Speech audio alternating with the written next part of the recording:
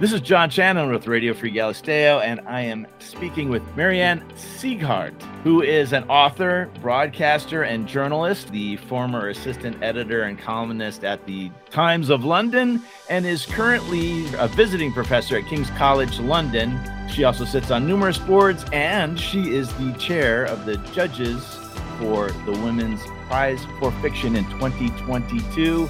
She has written a book called The Authority Gap, Why Women Are Still Taken Less Seriously Than Men and What We Can Do About It, published by Norton. Marianne, welcome, and thank you for being here. Thank you very much for having me on your show. You're most welcome. Please tell us about the authority gap. What is this phenomenon? Well, the authority gap is the extent to which we still take men more seriously than women. So we assume a guy knows what he's talking about until he proves otherwise, whereas for a woman, it's all too often the other way around. So when I say authority, I mean authority both in terms of expertise and in terms of power and leadership. So when it comes to expertise, we're much more likely to underestimate women than men. We often patronize them. We interrupt them more, talk over them in meetings. We're reluctant to be influenced by what they say. And we're much more likely to challenge their expertise. And when it comes to power, we feel more uncomfortable having women in power over us, whether in leadership positions in an organization or running a country, than we do having a man doing exactly the same thing. Now, England has been a sort of leader in having female leadership.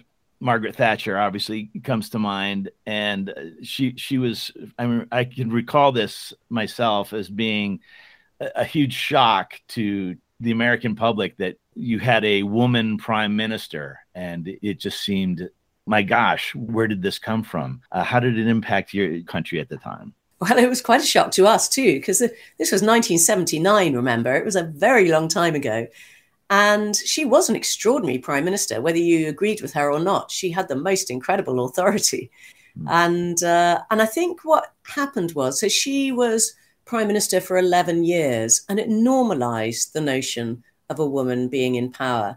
So in fact, after she was toppled, little children were heard to say, she was replaced by a man, by John Major, and little children were heard to say, oh, I didn't know a man could be prime minister.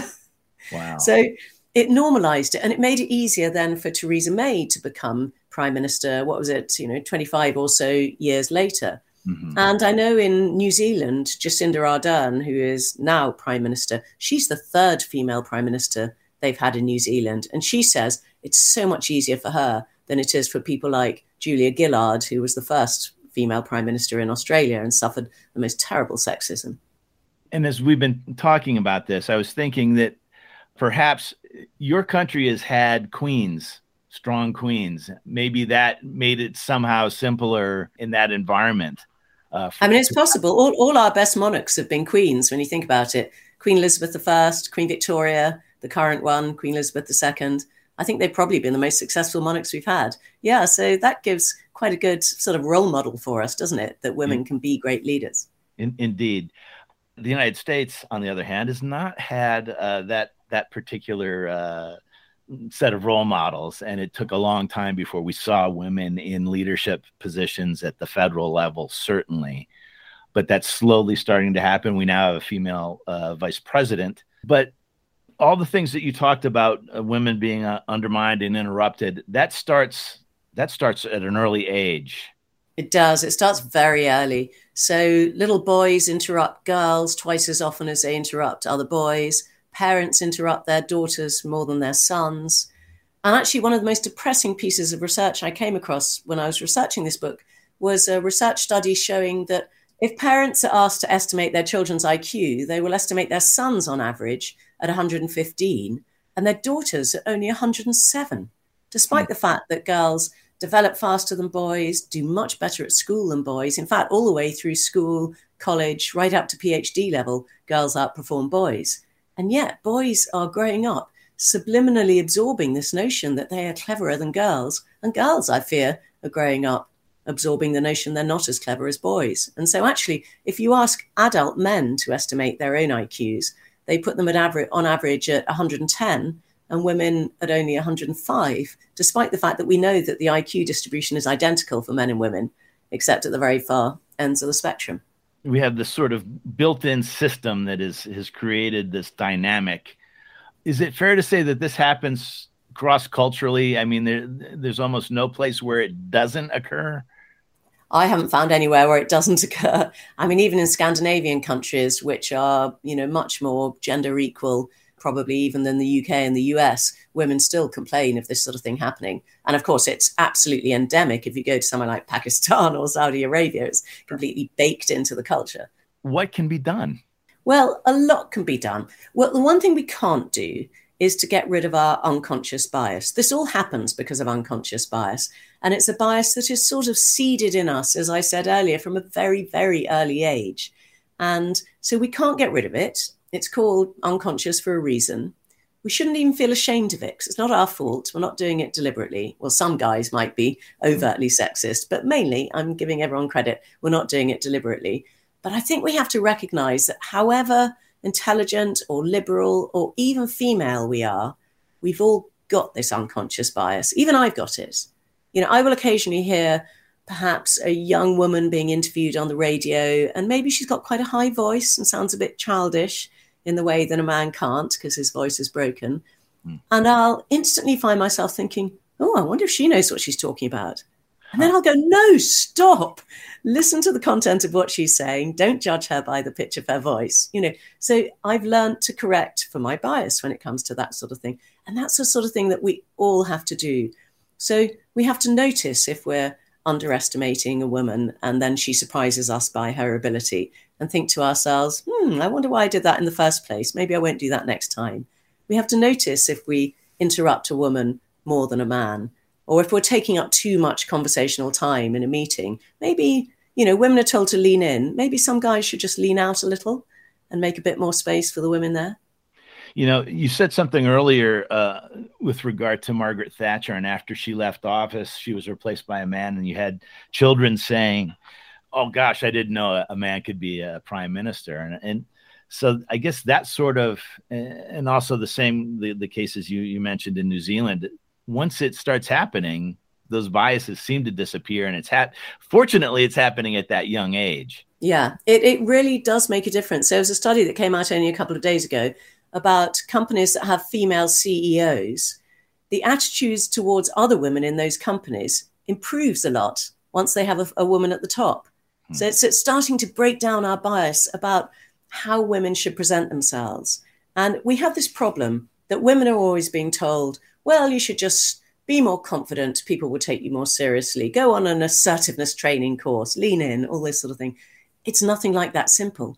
Because if women do start to be as confident and as assertive as their male colleagues, quite often we recoil and we don't like it. We feel uncomfortable. And we start to use words about them like, oh, she's quite abrasive, isn't she? Or she's strident or aggressive or bossy or overbearing. These are adjectives that we never use of men, showing the same character traits. And that's because we have these really sort of sneaky little stereotypes, very out-of-date stereotypes, lurking somewhere in the deepest recesses of our brains that tell us that men should be confident and assertive and show leadership, but women ought to be kind and gentle and warm and nurturing and unselfish and unambitious and unself-promoting. Trouble is, if you act like that, no one does take you seriously. So either you're not confident enough and you're disrespected, or you are confident enough and you're disliked. And that's a really difficult path to navigate for women, to get to have exactly the right amount of confidence, so you're neither disrespected nor disliked. And that's a problem that men just don't have at all. But I suspect that if you have a very successful, confident, assertive woman showing leadership at the top of an organization, whether it's a country or, a business, we start to understand that it's okay actually to be female and to be a leader and to act like that. And that makes it easier for the other women in the organization.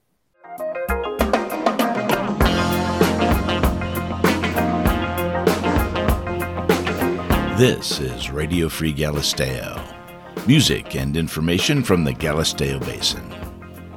Radio Free Galisteo is listener-supported. Go to www.radiofreegalisteo.com and click on our Patreon support button to become an active supporting member of Radio Free Galisteo.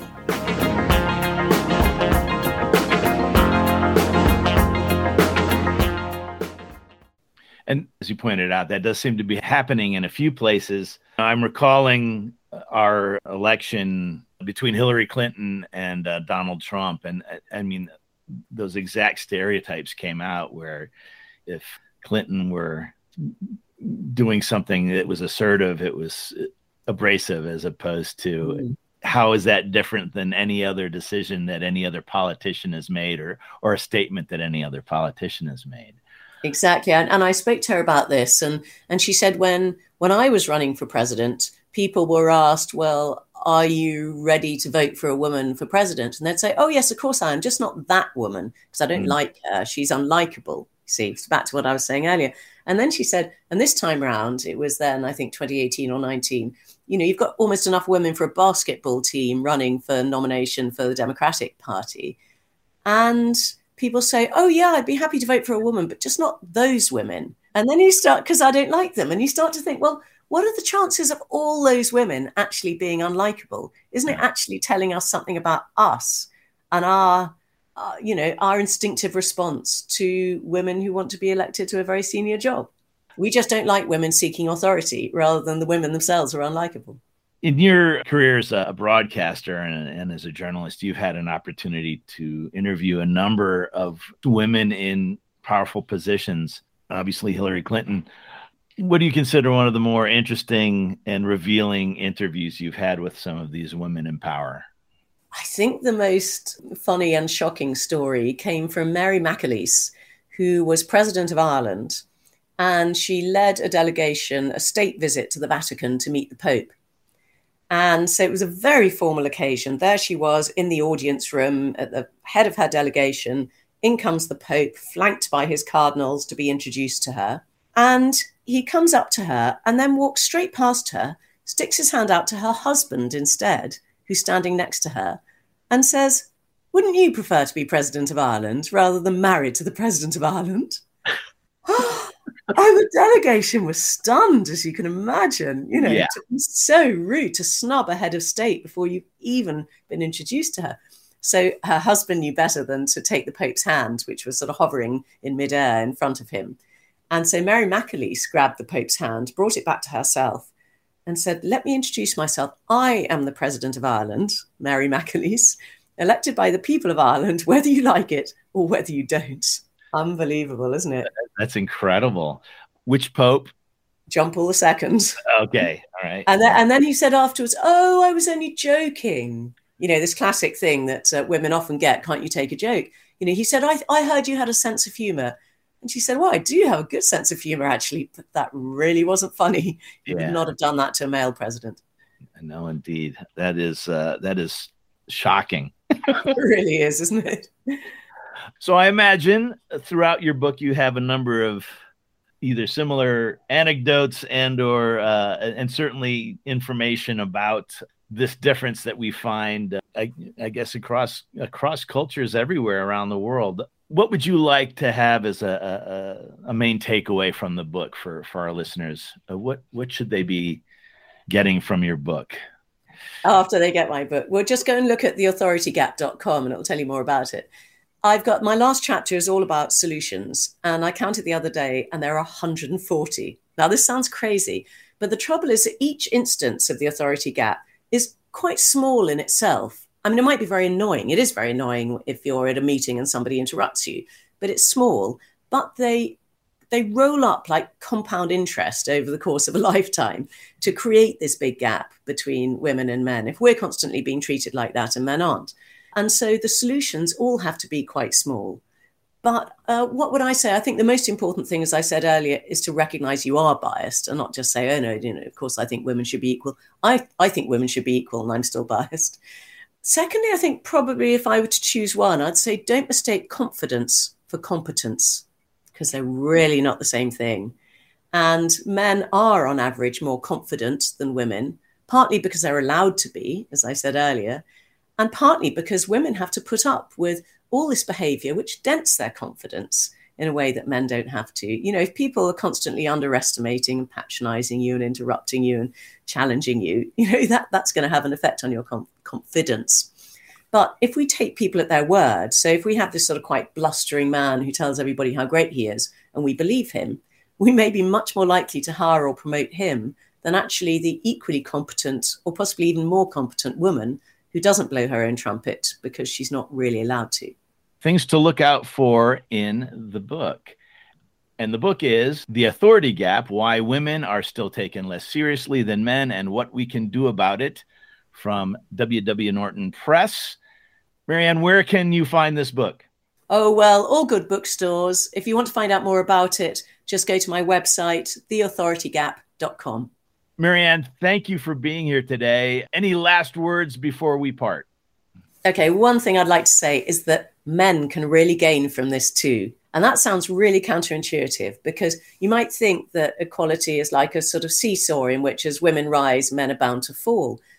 But actually, it's not. It's the opposite. It's not a zero-sum game. It's a positive-sum game. And this really cheered me up. I discovered all this research showing that in more gender-equal countries, and actually another study looked in more gender-equal US states, possibly yours, I'm not sure, and also in more gender-equal relationships in which straight relationships, that is, in which the man and the woman share the chores quite equally, share the childcare quite equally.